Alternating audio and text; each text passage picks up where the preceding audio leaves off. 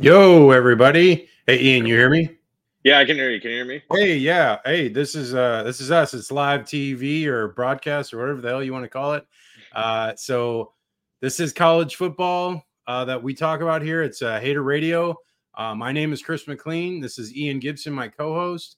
What we do every week is we recap the games on Sundays at 8 p.m. Eastern, 5 p.m. Pacific, and then on Wednesdays we preview the games coming up for this weekend. So with that being said, let's go ahead and do it. Let's jump into the first game, which is, you know, years past, it has been a big game, but I think this is probably one of the biggest Florida Kentucky games that I can remember. I mean, Kentucky is undefeated and Florida only has one loss and no losses in the SEC. So both teams have a lot to play for. And, I'm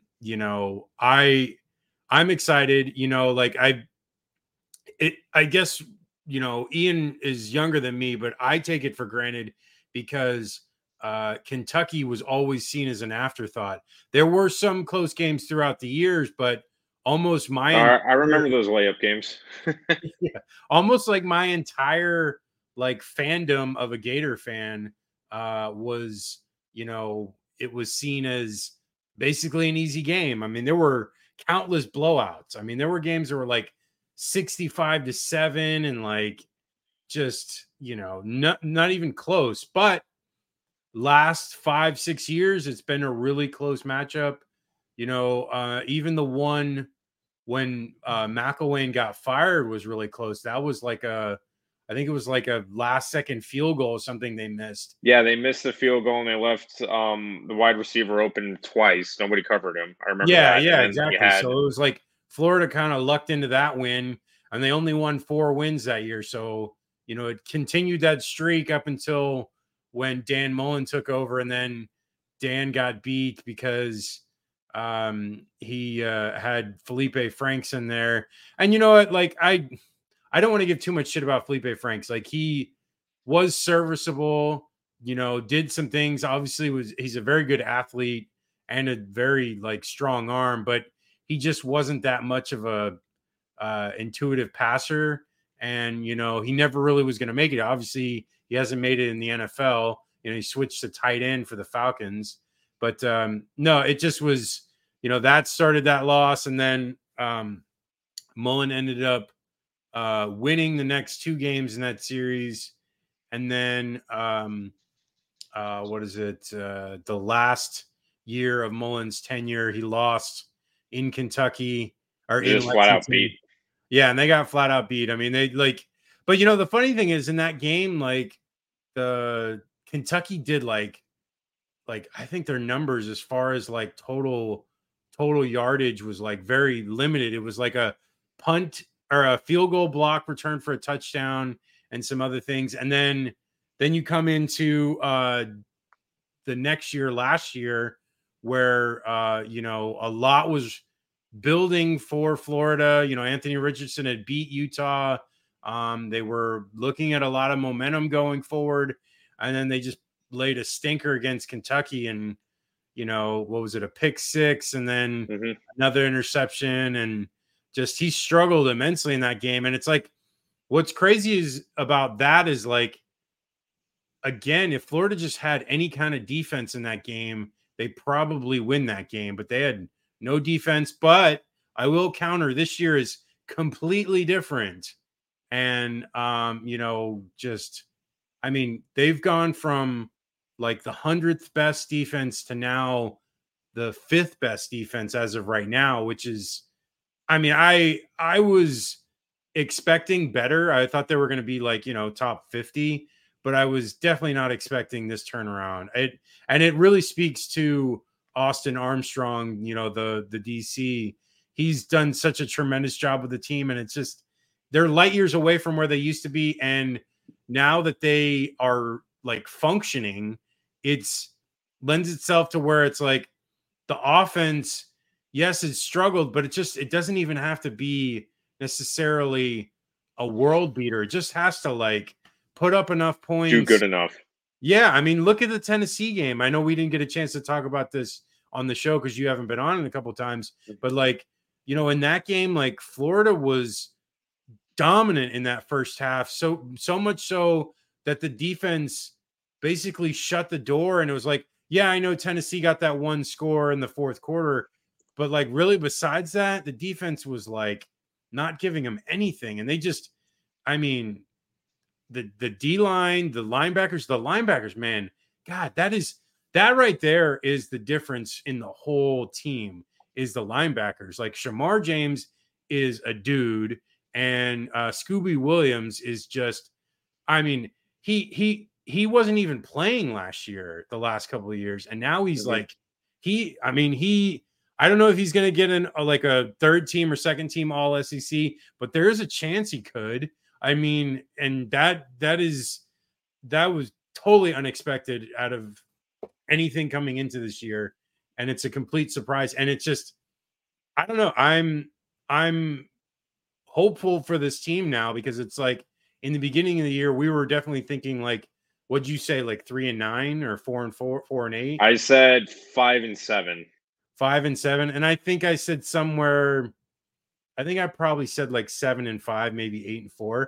And that was reasonable because it was like, you know, the schedule looked difficult and there was definitely a lot of benchmarks that they needed to hit to be able to really like hit a ceiling. But now it's like, I don't see anyone on their schedule that I'm really afraid of, you know, like LSU, I don't know, at times looks very good, but then like they kind of struggled against Arkansas. Arkansas was probably the better team in most of that game. And then FSU, you know, struggled against BC. And then like in that Clemson game in the second half, they punted the ball or turned it over on downs 5 different times in the second half and only had a field goal. So they were lucky to be in that game. And then Georgia, I mean, Georgia's been okay. They haven't really played anyone. So, you know, wait until we see them against like Tennessee, but that's later in the year. I guess really the Florida game is really their only like competition coming up because the rest of these games are kind of soft for them. But I just, you know, going forward with this Florida team, there's so much more potential than I think anyone would have thought to begin the year. Now it's like if they put wins together, which they can, there's a potential of 9-3 and then maybe even 10-2. And it's like, I don't think anyone would have thought that coming into the year. I mean, some were hopeful, but I don't think it was like realistic. But definitely now it is something that is realistic. And I'm excited for the rest of this year because, you know, Graham Mertz, dude, he's been a revelation back there. And he's been, you know, his completion percentage is through the roof. And he's limited mistakes, only 1 interception so far. And that was off that bounce off Ricky's hands into a defender. So it's like, honestly, he hasn't thrown many bad, you know, terrible passes. And it's been a difference maker this year. And I don't know. I like the way this team is operating. Eugene Wilson is back for this game. I can see them putting up, you know, at least 25 points. And I think that's enough to beat Kentucky. But Ian, I've been talking a lot. What are your thoughts on this game? Want to hear some of your takes on this. So I'm overly cautious would be the best word to describe this because this game has really seemed more like a trap game for a lot of people because I think there's still the stigma that, oh, it's Kentucky, it's a basketball school, da-da-da. Kentucky has this ability to drag the Gators into the mud and make it this very old school grind out game. You don't really get blowouts in this rivalry anymore. It's always like who gets the ball last and who can commit the less turnovers. And it's really a defense does best, which is good for Florida because now they actually have a defense to complement. With that being said, Kentucky still is no slouch this year. They've done very well. They had a great win against Vandy. I know they started off shaky and the offense wasn't, you know, overly impressive so far. But honestly, it's when I look at Kentucky, it's like I'm looking in a mirror between Kentucky and Florida. Both, you know, defenses very, you know, run oriented, making sure they stop the run, limit the pass, pretty much saying beat us to the air with Same with the offense, run heavy. Leary, I know he has more yards and touchdowns than Mertz. So it's But really he also has 5 picks too, though. true. Yeah. So it's really going to be a struggle to see who kind of comes out better looking in this. It's really tough to say who's going to win this one. Both teams have looked very good, but there's also been times like I was at the Florida Charlotte game last week, and that was everything I was afraid it would be, because I heard practice was terrible all week, and Yeah. I was like, they're sleeping in this game. That's exactly what they looked great the first drive, and then that was it. Well, I will say the last couple of days, I have seen Billy Napier say they have practiced well. So that, like, yes, last week was obviously bad because all week they said that they were practicing bad. Even I believe somebody, I think it was either Tyreek Sapp or Princely, was pissed at their effort, and they, like, it was mentioned somewhere on Twitter about it. And it's, you know, those games where you're playing an inferior opponent and you're going to win are it's hard to get up for those guys, because it's like you just were playing a rivalry game against Tennessee, a ranked opponent, at home. The atmosphere was crazy. It was, the game of the day, not the game of the day, because the Colorado State game was, but it was like the focus game on ESPN. Kirk Herbstreit was announcing, and Chris Fowler. Chris Fowler was there. So it was like, obviously a lot was on that game, and it was great. But then when you come into the next week and it's like, oh, we got Charlotte, we know we're going to win. There's not as much effort. I think largely the game, though, was a lack of attention to detail as far as the third downs and not converting those. And Especially in the red zone. Yeah, and That it's like, was the if most they can, agonizing thing. yeah, it really is. It's like, it's frustrating when it's like, oh, you're moving the ball, but then it's like you stall like 10 yards out or 15 yards out, when it's like, you should be scoring, especially against a team like that who had given up a ton of yardage to other teams the last few weeks. And it's like, oh, we should be scoring a ton. And it's like, if you turn two or three of those field goals into touchdowns, that's like, what is that? An additional. I know I said they left 24 points on the board when I left the Swamp last week.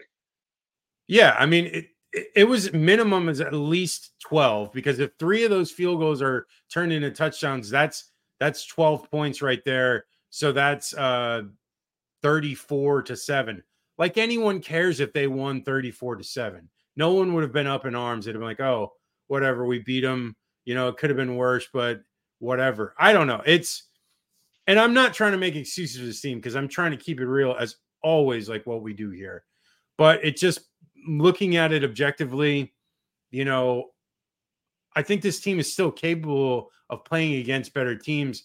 Charlotte was obviously not one of them, and they kind of walk through it. And it's like, you know what? At the same time, it's over. It doesn't even matter. Like, the game's over. Like, going forward, you have to focus. They have to focus on what is in front of them. And as much as that was a bad performance, like, in the long run, it doesn't even really matter, because no one's going to even think about it once you start. If you potentially beat SEC opponents, if they beat Kentucky, if they beat Vanderbilt, if they beat South Carolina, then it's like a completely different story. And we're like, oh, who even gave a shit about Charlotte? I will say the thing that I will counter with the Kentucky stuff is their lack of opponent strength may be misleading to why their numbers are the way they are. They've played a lot of terrible teams, and then the only conference team they played was Vanderbilt. And yes, they demolished Vanderbilt in Nashville, but I don't think this Vanderbilt team is the same Vanderbilt team as last year, where Vanderbilt won 2 conference games. They beat Kentucky last year, and they beat Florida, but I don't know. This Vanderbilt team barely beat Hawaii, and then they also struggled in the rest of their other games. I just don't think they were really a good harbinger, or I'm not using the right word. The right Omen. like measuring stick for Kentucky to see if they really truly measure up. Yeah, they're undefeated and it's great, 4-0, but they've started a lot of years, the last couple of years, where they get 3 or 4 wins before they play Florida, and then they've turned out to be a terrible team. So it's like, it is misleading in some ways to see this like, oh yeah, they've looked great against bad opponents, but Florida's played Tennessee and Utah and went 1-1. I obviously now though it doesn't matter because it's like going into conference play, you'll see how these teams really are. So like, there's no hiding it now. It's like everything's going to be out in the open, and which is great because this is a good first test for Florida on the road, which is going to be difficult because they obviously struggled at Utah. Like I said, they get Trey Wilson back, they get Kingsley back. They're the guys that were suspended on the line. God, what's the Baylor transfer? Mazuka comes back, and then I think the other guy, I think it's George, the other starter, is back. So all those guys are back on the line. Trevor Etienne didn't have a big workload last week, so he's ready to go. I honestly feel Florida should win this game by 2 scores. I really do. And I may be wrong. I honestly could be wrong, but I think the offense gets going enough that the defense, no matter what, and I think that's the key really in this game, is that Florida's defense is going to smother them. And I think they're going to like keep them to like 17 points. So I'm thinking like my score is going to be like probably like 31-17. That's what I'm going with. What do you got, Ian? So in making my decision, because like I said, they're very even, knowing Florida, especially under Napier, the offense runs as well as the run game complements it. And I said that goes with Mertz. Mertz has looked much better, but I did also say, especially against Tennessee, when you have the run game complementing it, it made it a lot easier for Mertz. Yeah. And that is because Tennessee's rush defense was ranked 40. I think it's at the time it's in 42 in the nation. Now, going back, to the extreme, Utah is the number 3 rushing defense in the country. And they pretty much said, beat us through the air. And Florida, yeah, I'm sorry, right now can't do that. They cannot win a game running through the air. Now, looking at that, Kentucky has the 9th ranked rushing defense in the country. So they're pretty much going to be saying the same thing to Etienne and Johnson and Webb. Beat us through the air. Well, I will counter that because Utah, their rank actually is representative of a much stronger schedule. Utah played Florida, UCLA, and Baylor, where it's like, Kentucky hasn't even come close to anything like that. And so, yeah, they've done well against terrible teams, Ian. But I will say that that's what you have to remember. It's like, okay, yes, Utah did that.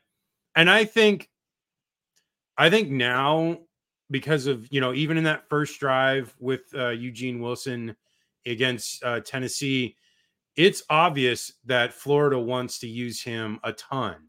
And I think they were working that into their repertoire.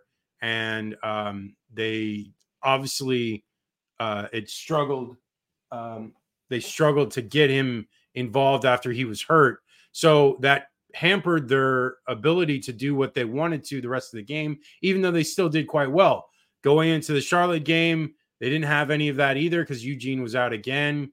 I think with Eugene being able to do all those motions and different things that set up different rushing lanes for them, it'll change what happens. But let's hear your score prediction and let's move on real quick because we've been talking about this a lot. Yeah. I'm going to do a prove me wrong. 20-14 Kentucky. 20-14? Prove me wrong, Florida. All right. We'll see. Okay. I'm going to pull a swerve here because I have USF listed, but I'm going to go with the USC Colorado game because I want to hear your thoughts on this game.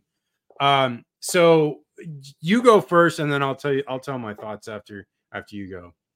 Yeah, oh man, last Saturday was seriously that was the wake up call for Colorado, and unfortunately, it's going to get a lot harder going from there.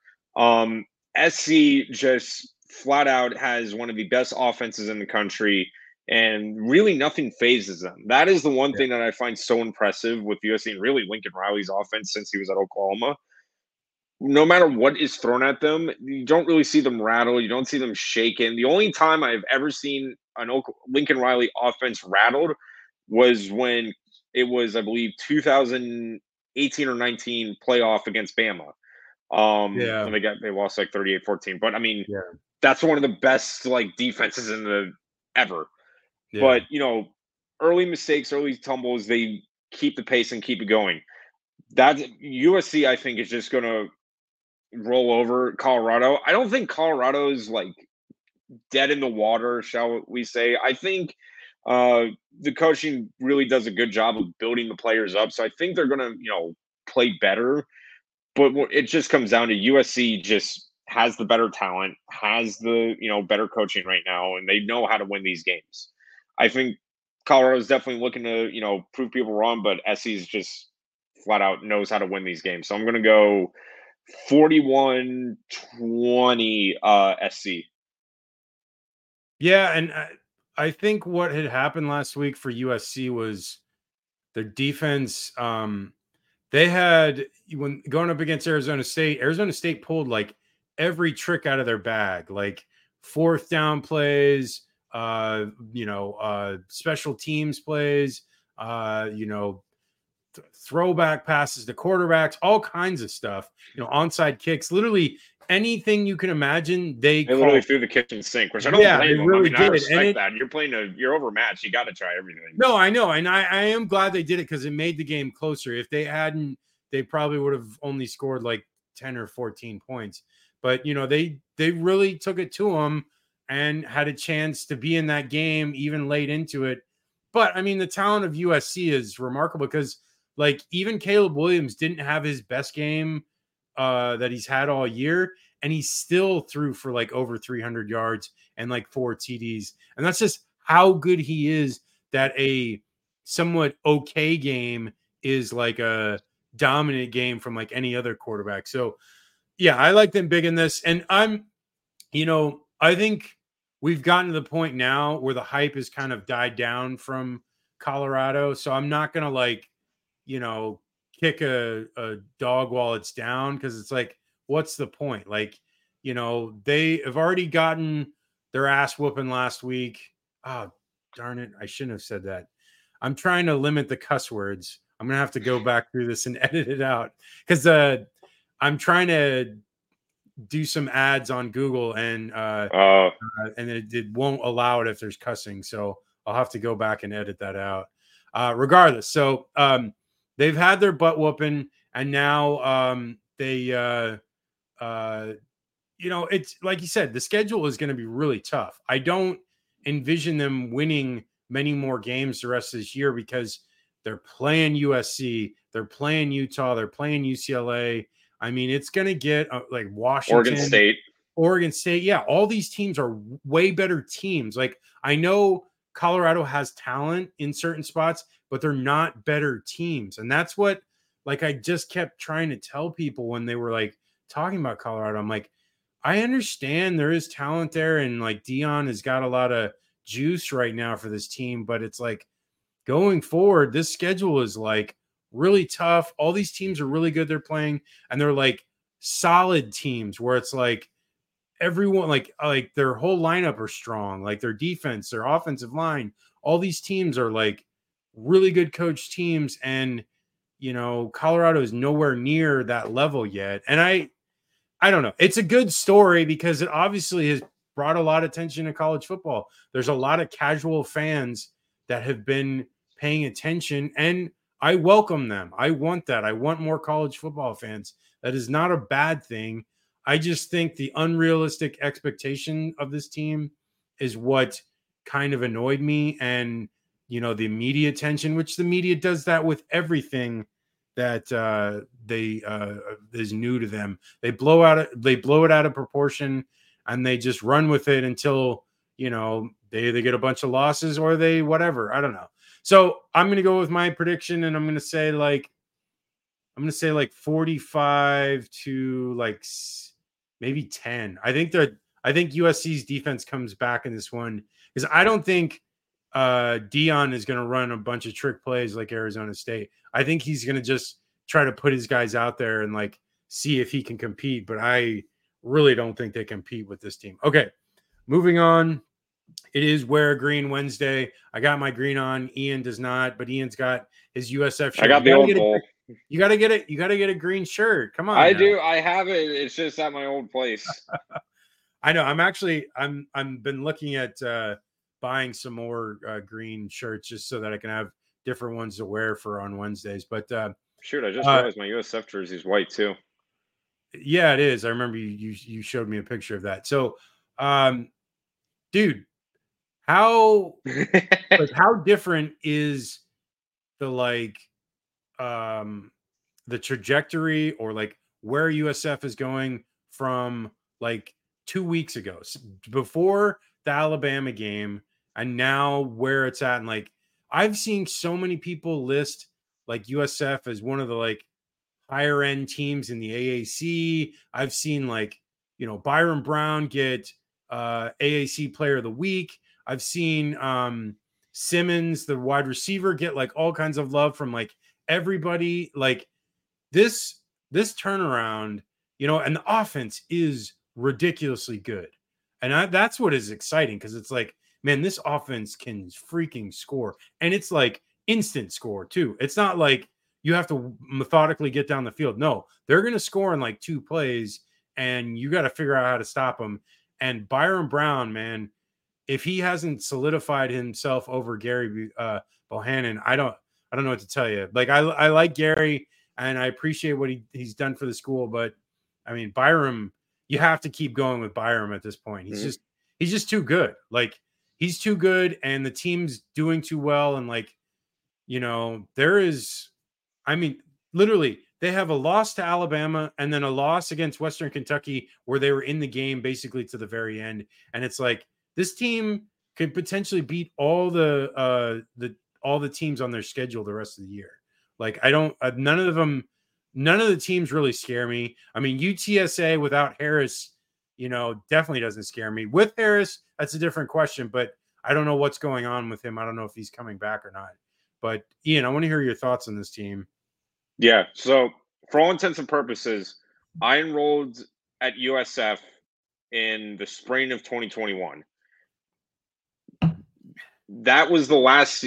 So coming off the 2021 season, that was the last time they beat an FBS team, which was Temple. I am now a junior at USF, and they beat Rice, and also a conference game. So yeah. it took a little bit, but man, first of all, that game was very hairy from the beginning. But credit to USF for just taking advantage of the situation. Obviously, JT Daniels being out did have a huge play on what happened, but I will say they just stuck with it. They never were out of it. It seemed they scored first, no matter, they were always in the game. And like we say, if you can hang in there, that's all you need. And then once the fourth quarter started, they just ran away with it. That's where you kind of see that hurry up offense take effect on the defense, where Rice was just too exhausted to keep up.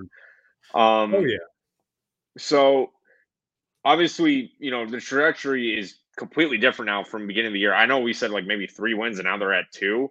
I know, I will say bowl game is on the table, but again, I'm going to be more cautious with USF because it is a lot of young talent, first-year coach.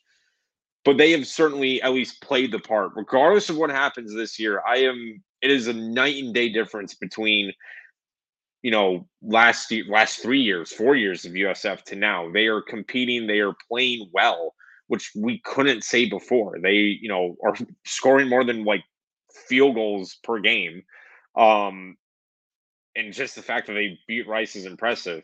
Coming into this one with Navy, it's going to be, obviously triple option. You're looking at a very different type of, you know, offense here. Not only that, Navy already knows the play by it's done, so they kind of run what USF does, just on the ground. They run that hurry up, so it's going to be very important for the defense to adjust and react. It was funny when I was looking up, the whole thing with, how's the rushing defense ranking?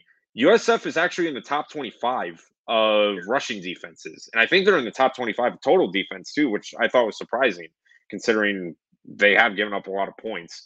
So I think that's going to be pretty important coming into this one, is how well the defense reacts to the triple option, especially on those hurry up plays. And the biggest thing is to not make it third and manageable for Navy. If Navy can get to they're going to use all their downs, but if Navy gets to 3rd and 2, 3rd and 3, 9 times out of 10 they're going to convert. It's going to be important for defense to get off the field. If they can make it 3rd, 6, 7, really force their hand, then it's really humming for the Bulls. The offense, especially too, Byron Brown. What definitely needs to happen is that the offensive line needs to be more stable, more structured, so he could just have more time in the pocket. Because a lot, especially against Rice in a couple games, there are times he just is like, I got to make the play myself, which works, but it's only going to work for so long. Right. So I think, again, offensively speaking, USF, if they keep up with the high percentage passing plays, they keep trying for the big, play down the field, which has hit a few times. But I think for the sake of, sanity, they need to really dial that back, unless it's you've got them where you want them, like a setup player. Here's your, chance play. I think, high percentage plays, maybe, more rollouts, make sure, they can gain yards here. For same thing with USF. If they can make it third and manageable, now you're cooking. I think, always for prediction wise, I think it actually is going to be closer because Navy just keeps the ball away as long as possible. So it's important for USF's hurry up to be as effective as possible, because they're not on the field for long. So they're going to have to take advantage of it while they can. So I think it actually might be a bit low scoring, but I'm going to go tentatively USF. I'm going to go 24-17 USF.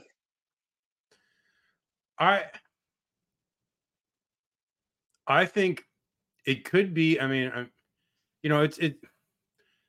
it's always like people try to recapture certain things that have happened in past games and recapture things of past glory of teams and whatnot.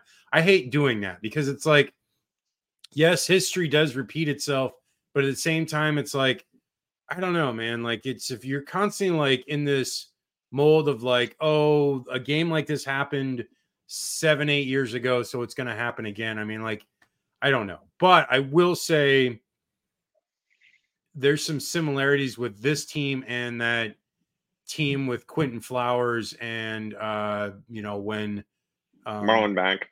Yeah, Marlon Mack, and when Taggart was the coach and then Charlie Strong took over. There was a game against Navy at Raymond James where USF jumped up to a huge lead, and then what happened was they went score for score the rest of the game, and then Navy got back into it, and it was I think ended up being a 35-28 game and was very close at the end. And because it was USF couldn't stop Navy in any way. And I don't know. I mean, the defense is a work in progress. I think there's a lot of things that need to be fixed. JT Daniels is not a bad quarterback. He has talent. He's been at a lot of big programs, USC, Georgia, and he definitely has the arm talent. Pitt? No, he was West Virginia. He went West Virginia. Yeah, Slovis went to Pitt. But no, he had the ability and obviously was tearing up the defense. And I will say you have to take the high ranking of the rushing yardage with a grain of salt, because the reason the rushing yardage is so low is because the teams are faring better against them through the air. So they're able to pass on them. So they're not even trying to run the ball because they know it's not even worth it. They can attack them through the air and they're going to be able to get them that way. So like Rice only had a yard of rushing. So like that's 1 yard. I've never even seen that. That's ridiculous. But no, I think that USF can win this game. And I think USF can win like probably like a 35-20 game. And I think with the offense, I know you're talking about like maybe like, slow it down the offense a little bit, but I think they need to put the pedal to the metal. I think they need to really like go after these teams and just try to throttle them, like I know that, there's going to be some games where it's going to be a lot closer and it's not going to be as easy to do some of these things that they want to do. But I think if they keep putting the pedal to the metal, it not only, increases the odds of winning, but then it's also getting more fans involved and more fans like jumping on board because it's like, oh, exciting offense. This team is fun. Let's get on, like, let's get involved. And I think that's what we've needed because like the last couple of years, like there's been so many losses and so many bad beats at the end. It's just been tough as a USF fan. So finally, now this team is winning again, get their first FBS win in 3 years or whatever the hell. And like, God, I need to watch the language and, whatever. And so now it's, they've got a chance and it's like, it's amazing. I'm loving it. I'm happy for every USF fan because, we definitely deserve a winner and it's been a real struggle the last couple of years. All right. Moving into the rest of the games. Did it move? Why is it not going? There it is. Utah, Oregon State is on Friday. I don't know if you noticed that. Yeah, I did. Yeah, so I don't know what to make of this game. I don't know when Cam Rising is coming back. I thought he would have come back for the UCLA game because UCLA would have been a tough game and they would need him. But they were at home at Rice-Eccles Stadium, so maybe they felt they didn't need him. I honestly feel if they don't get him in this game, if they don't have him in this game, I don't think they're going to win. I like Oregon State a lot. They played very well against Washington State, and Washington State won, but I still feel like Oregon State is one of the better teams in the Pac-12, like Utah is as well. But if they're having just Johnson as the quarterback, it's going to be a struggle. They can't really get in a good offensive flow with no passing attack, and they got lucky last week where they kept UCLA to 7 points. I do not think that Oregon State is only going to score 7 points, especially with Oregon State being at home. I like Utah to lose in this one. I'm going to say Oregon State wins like 24 to like 14. What do you got? Yeah, this was technically, I guess it would have been one of my upset picks, but you hit the nail on the head. Is that I think Oregon State, especially because I think it was that Rising is splitting reps with Johnson right now, so they're still not clear on whether he's coming back. I think if Rising comes back, Utah could definitely win this, but you're looking at Oregon State. They're a complete team right now. Utah still has offensively speaking, doesn't have it all there yet. They've been very middle of the pack, pretty much. Not really putting up enough yards to win the games. They've really been relying on the defense to win a lot of these games. Because honestly, that goes for all their games that they've won. Is that the offense looked pedestrian, but the defense stepped up. I don't think it's going to bail them out this time. I'm going to go with the Beavers in this one. I'm going to go with a 28-14 win for Oregon State. Okay, moving on. Georgia, Auburn. Man, that Auburn offense is terrible. I mean, They only had like, I don't know what their total yardage was last week against Texas A&M, but it wasn't good. Dreadful. It was dreadful. And considering that Miami put up like crazy amount of points in yardage against Texas A&M, and Auburn couldn't have put up anything. I don't even think they scored a touchdown. I think they only had a field goal because I think they had 10 points. So in their Yeah. touchdown was a fumble return for a touchdown, I believe. So I don't know. This Auburn team, I would have thought would have been better with Hugh Freeze. Maybe they're just a year away, which is potentially that. It's going to be a slugfest until they get to where they're going to go. I like Georgia in this one. I'm going to say Georgia wins like probably, I don't know, 35 to like 10 or something like that. What do you got?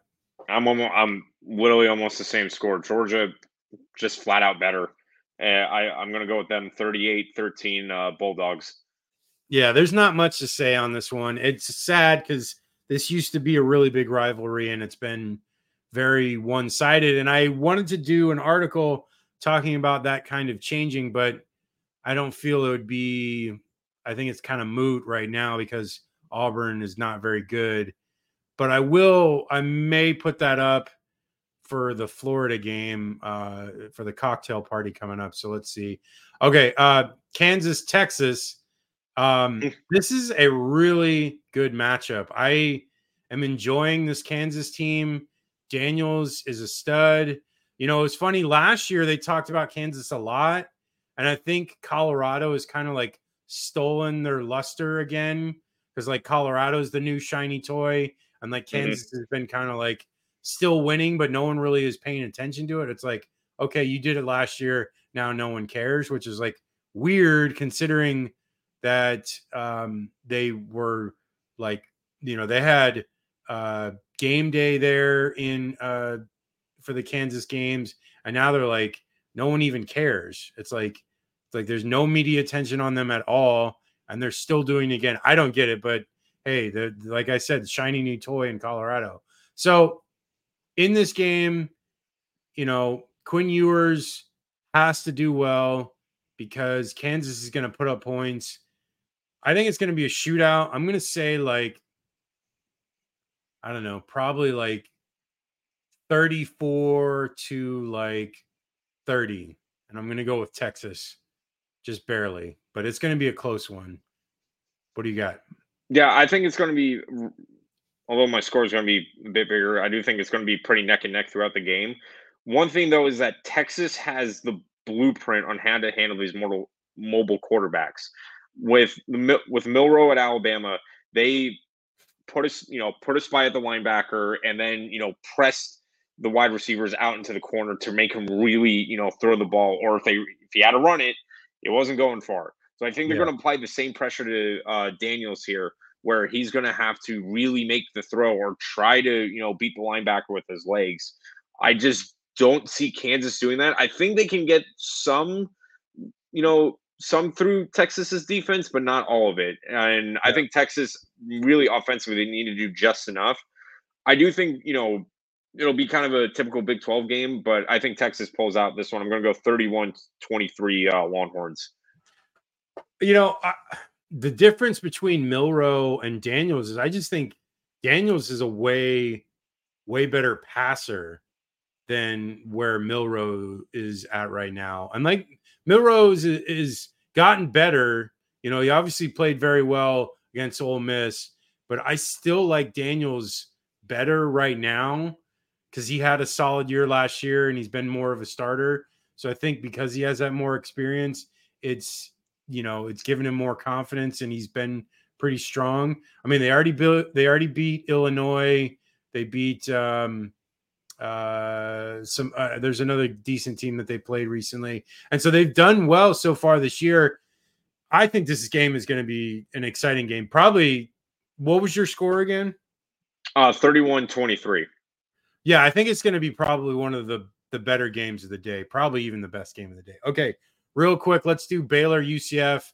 I don't like Baylor. I think they've been quite bad all year. They struggled against Texas mightily. They were close against Utah, and then they lost to Texas State. So 1-3. It doesn't really look good for them for the rest of the year. I think UCF wins this one pretty handily and gets their first Big 12 conference win. I'm going to say UCF wins like 30 32 to like 20. What do you got? Yeah, I think UCF might run it up here. That defense of Baylor has not been impressive at all against these elite offenses. And not saying UCF is, but I know they're averaging over 500 yards a game. So Yeah. I'm going to go UCF winning this one 40-14. And they get their Oh, true welcome to the Big 12. blowout. Okay. LSU Ole Miss. I want to hear your thoughts first. Yeah, it's funny going into this. It was kind of expected that this would be, the primetime matchup, which it technically is, but it's like the headliner going it from last week. But LSU and Ole Miss both have shown their struggles. Both have elite offenses, but defenses have left a lot to be desired. I think though, LSU skating by, against Arkansas, and I still can't really forget that, loss to Florida State, and then Ole Miss, really getting handled by Bama. I think though LSU does have the better talent on defense, so I think that will be the difference. I think LSU is going to win this one. I think it'll be close and it probably goes into a shootout, but I'm going to go with a 35-31 win for the Tigers. I've just been, I don't know what it is about Lane Kiffin right now. I'm kind of like, I don't know. I like Jackson Dart, but this offense has struggled and they only put up 10 points last week. And I know Alabama's defense is good. I'm not going to deny that. Alabama's defense, shut down USF's offense, which is about the only team that shut them down this year. And, I don't know. I just don't know what it is. I don't know if like Lane is not motivated anymore. I don't know if he just doesn't care. Like, Ole Miss is a quality job. It is, they have a good fan base, but they're limited as far as the talent that you can get there because there's not a ton of NFL talent coming from the state of Mississippi. There are some good players, and there's obviously right next door at Louisiana is helpful, but it's like, I don't know. It seems like he's kind of reached his ceiling here at Ole Miss, and I think he wants to leave. And, they obviously thought he was going to leave and go to Auburn last year, which would have been probably a good move because Auburn has more resources and, better recruiting level, and they probably would have done a lot better. But I don't know. It seems like he's just kind of there now. And it's a shame because I enjoy his innovativeness and his offensive prowess, but it seems like it's been kind of, I don't know. Last year was kind of a letdown. They started 7-8-0, and then they finished like with a bunch of losses. And then this year they've already got a loss to Alabama. And like, if they lose this game, I mean, where's the season go from here? Like, how motivated is he going to be the rest of the year? Like, oh, I can get to 10-2 and get to a Sugar Bowl, but that's it. That's our ceiling. If he's ever going to do it at Ole Miss, he's got to start now and he's got to win this year. And he has a chance because it's like, yes, losing to Alabama sucks, but they still have an opportunity to get back into the SEC West game. It's not completely over yet, but a loss to LSU almost assures that. So I'm going to say LSU wins this, and I'm going to say probably a close game. I'm going to say like 28-20. Okay, next one. Iowa State, Oklahoma. I only put this one on here because there's not a ton of games this week like last week, so I just wanted something else added. I don't think Iowa State is very good this year, and they really haven't I haven't seen any of their performances because it's been not anything that I've wanted to pay attention to. So how about a 10-7 loss to Ohio? Well, there you go. Exactly. They're that much of a struggle bus that they lost to Ohio. At Ohio State, Ohio Bobcats. Yeah, I know. It wasn't even state. It was the Bobcats. I'm going to say Oklahoma wins this one. I'm going to say they win like 45 to like 10. What do you got? I'm gonna go with same thing. Iowa State has at least shown that they can, handle these offenses. I've always said they're a Big Ten team in disguise in the Big 12 with their Yeah. defense, but Oklahoma, they know how to win these games and they've got the firepower to do it. I'm gonna go. I'll go 38-3. I also wanted to say too. Do you know how annoying it is when I'm telling people about a team playing Ohio and they're like, "Oh wow, that like USF is playing Ohio State," and I'm like, "No, Ohio Bobcats." Yes, I know. It is sad that a lot of people don't know that school, and I would feel bad for anyone that goes to that school because it's like, oh man, how do you stand out from Ohio State? And You could be worse. Yeah, You, I actually you could be their rival who goes, "Yeah, I go to the University of Miami, Ohio." Ohio. Yeah. Yeah. Okay, so, moving on. Next game, Notre Dame Duke. This is a huge game. Notre Dame. God, what a loss! Gut I mean, punch. just took the air out of their season. But again, it's not the end of the world because one loss does not eliminate your playoff hopes, especially if you're a team like Notre Dame. You have plenty of uh, uh, uh, attempts or opponents here left that can give you the chance to elevate yourself back into playoff contention, which I think they will if they continue to win. Um, Duke is a very solid opponent. Their quarterback, Riley, is, projected to be a top pick next year, but maybe first round for the top quarterback. So, and there's some other players on their team that are strong. Their coach is being talked about for a lot of big positions across the country.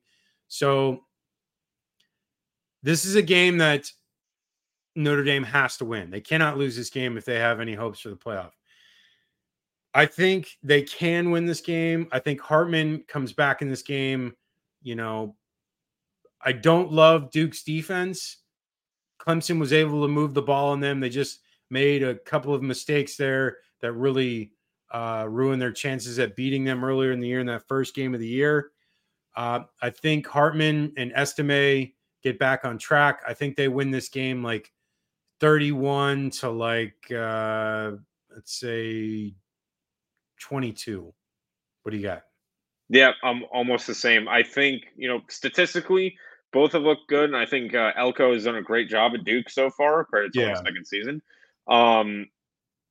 But I just think, play calling wise, they do seem very similar. But then it just comes down to who has the better talent, and that's Notre Dame. Oh yeah, Um, 100%. yeah, so I'm gonna go with the Irish in this one, and I'm gonna go almost exactly same. I'm gonna go 35-20 Irish. Okay, Alabama, Mississippi State. I only put this one on because it's like it is a conference game, and like you never know with Mississippi State. But I think like I saw something where like Mississippi State has lost like a crazy amount in a row to Alabama. It's like I think like one of the largest win streaks against another SEC opponent currently. And I'm trying to think of the last time they did, because I don't think it's been a long while. I don't know if Saban's even lost to Mississippi State, which is definitely potentially possible. So I'm going to go with Alabama wins. I'd say it's going to be like a 28 to like 17 game. What do you got? I'm gonna go with Bama in this one. Again, Mississippi State, they just don't have it right now, and they've definitely been dysfunctional so far this year. So I'm gonna go Bama. I'll go with let's go 30-7.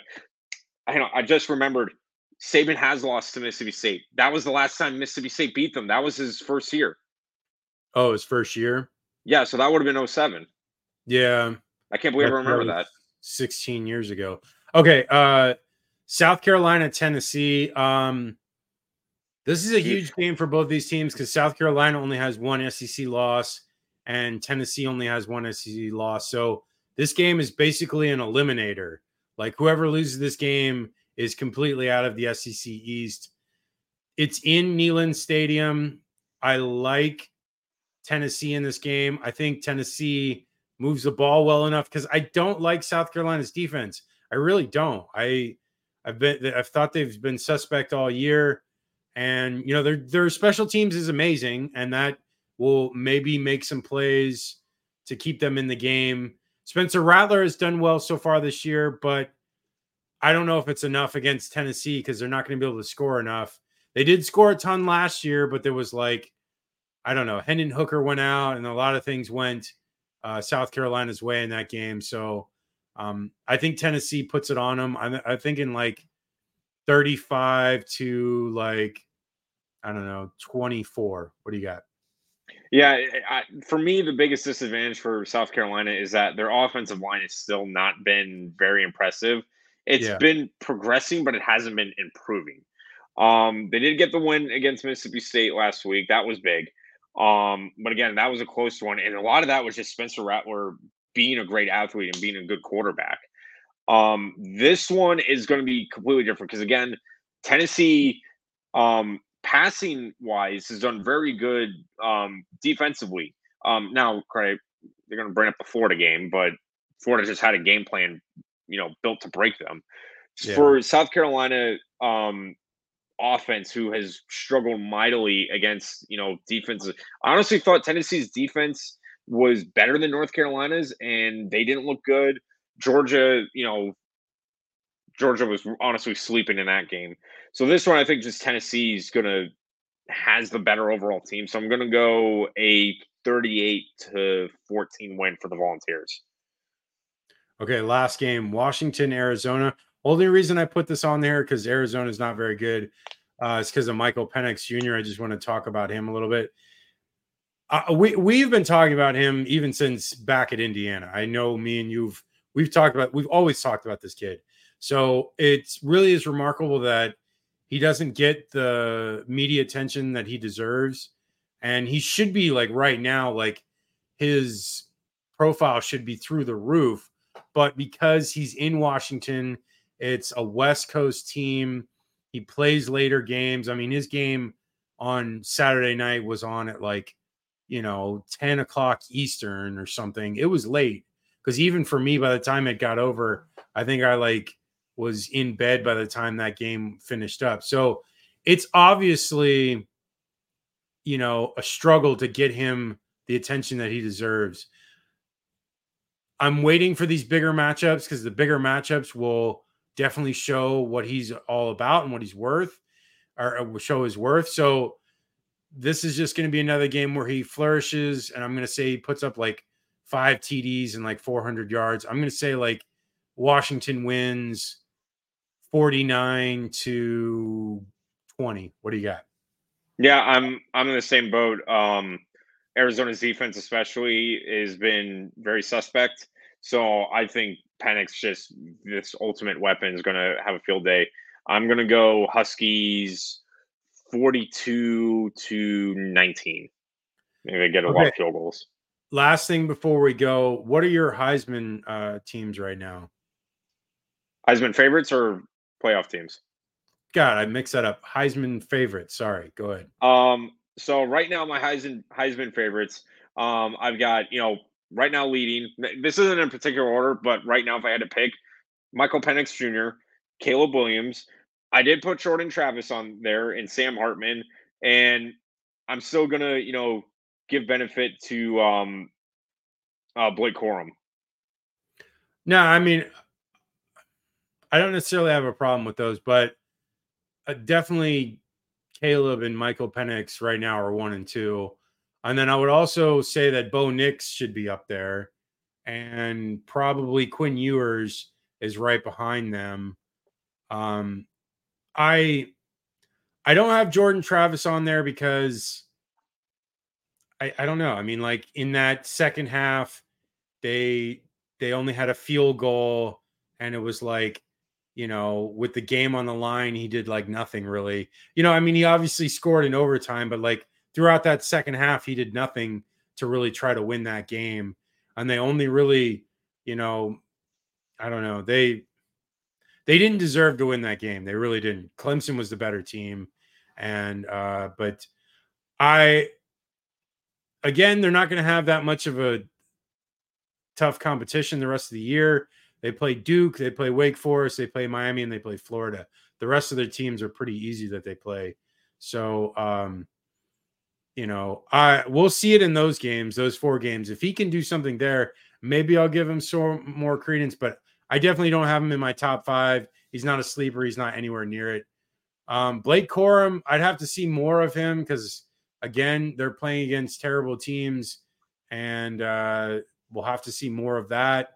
As far as anyone else, like really standouts, I'm not really seeing anyone else that's like crazy good as far as the ones that we listed.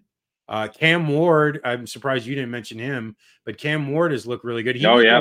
He was like 15 of 16 for like 256 yards at one point in that game against Oregon State, which Oregon State is obviously a really good team. And it's like, man, the kid was all over them. He was just dominant in that game. And he's someone that if he continues, has a shot. It's going to be harder because, Washington State has such a low profile and they're a West Coast team too. Okay. Playoff teams. I want to hear your top 4 and then your top 2 out, and then we'll go on. Yeah, right now my top 4, there's no movement. I still have, Georgia at 1, Ohio State at 2, Michigan right now is at 3, and Texas is at 4. My first 2 out are Florida State and USC.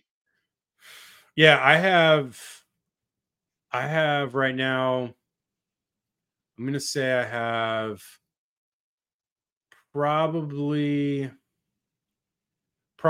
Texas at 1 because I really like their victory at Alabama. I think the biggest victory that anyone has right now is that Texas win.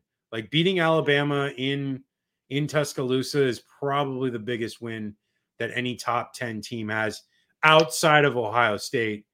So I'm going to say probably Texas, then Ohio State, and then I'll say USC, and then probably Michigan. Then I'll probably have Florida State at 5, and then 6 I'll have Georgia. I just don't think Georgia's as good as the rest of these other teams. I think, they got lucky the last couple of years where they got to play TCU in the championship game and that Michigan team in that playoff game, where it's like now I don't think they're going to get that opportunity this year because they're going to have to actually play a tough team when it comes to both playoff games. I just hope Michigan's not there. I really don't want Michigan to get it again because they're just not a good team. And like, I know they've beaten Big Ten teams, but just, it's like, it's not enjoyable to watch. They're not really good.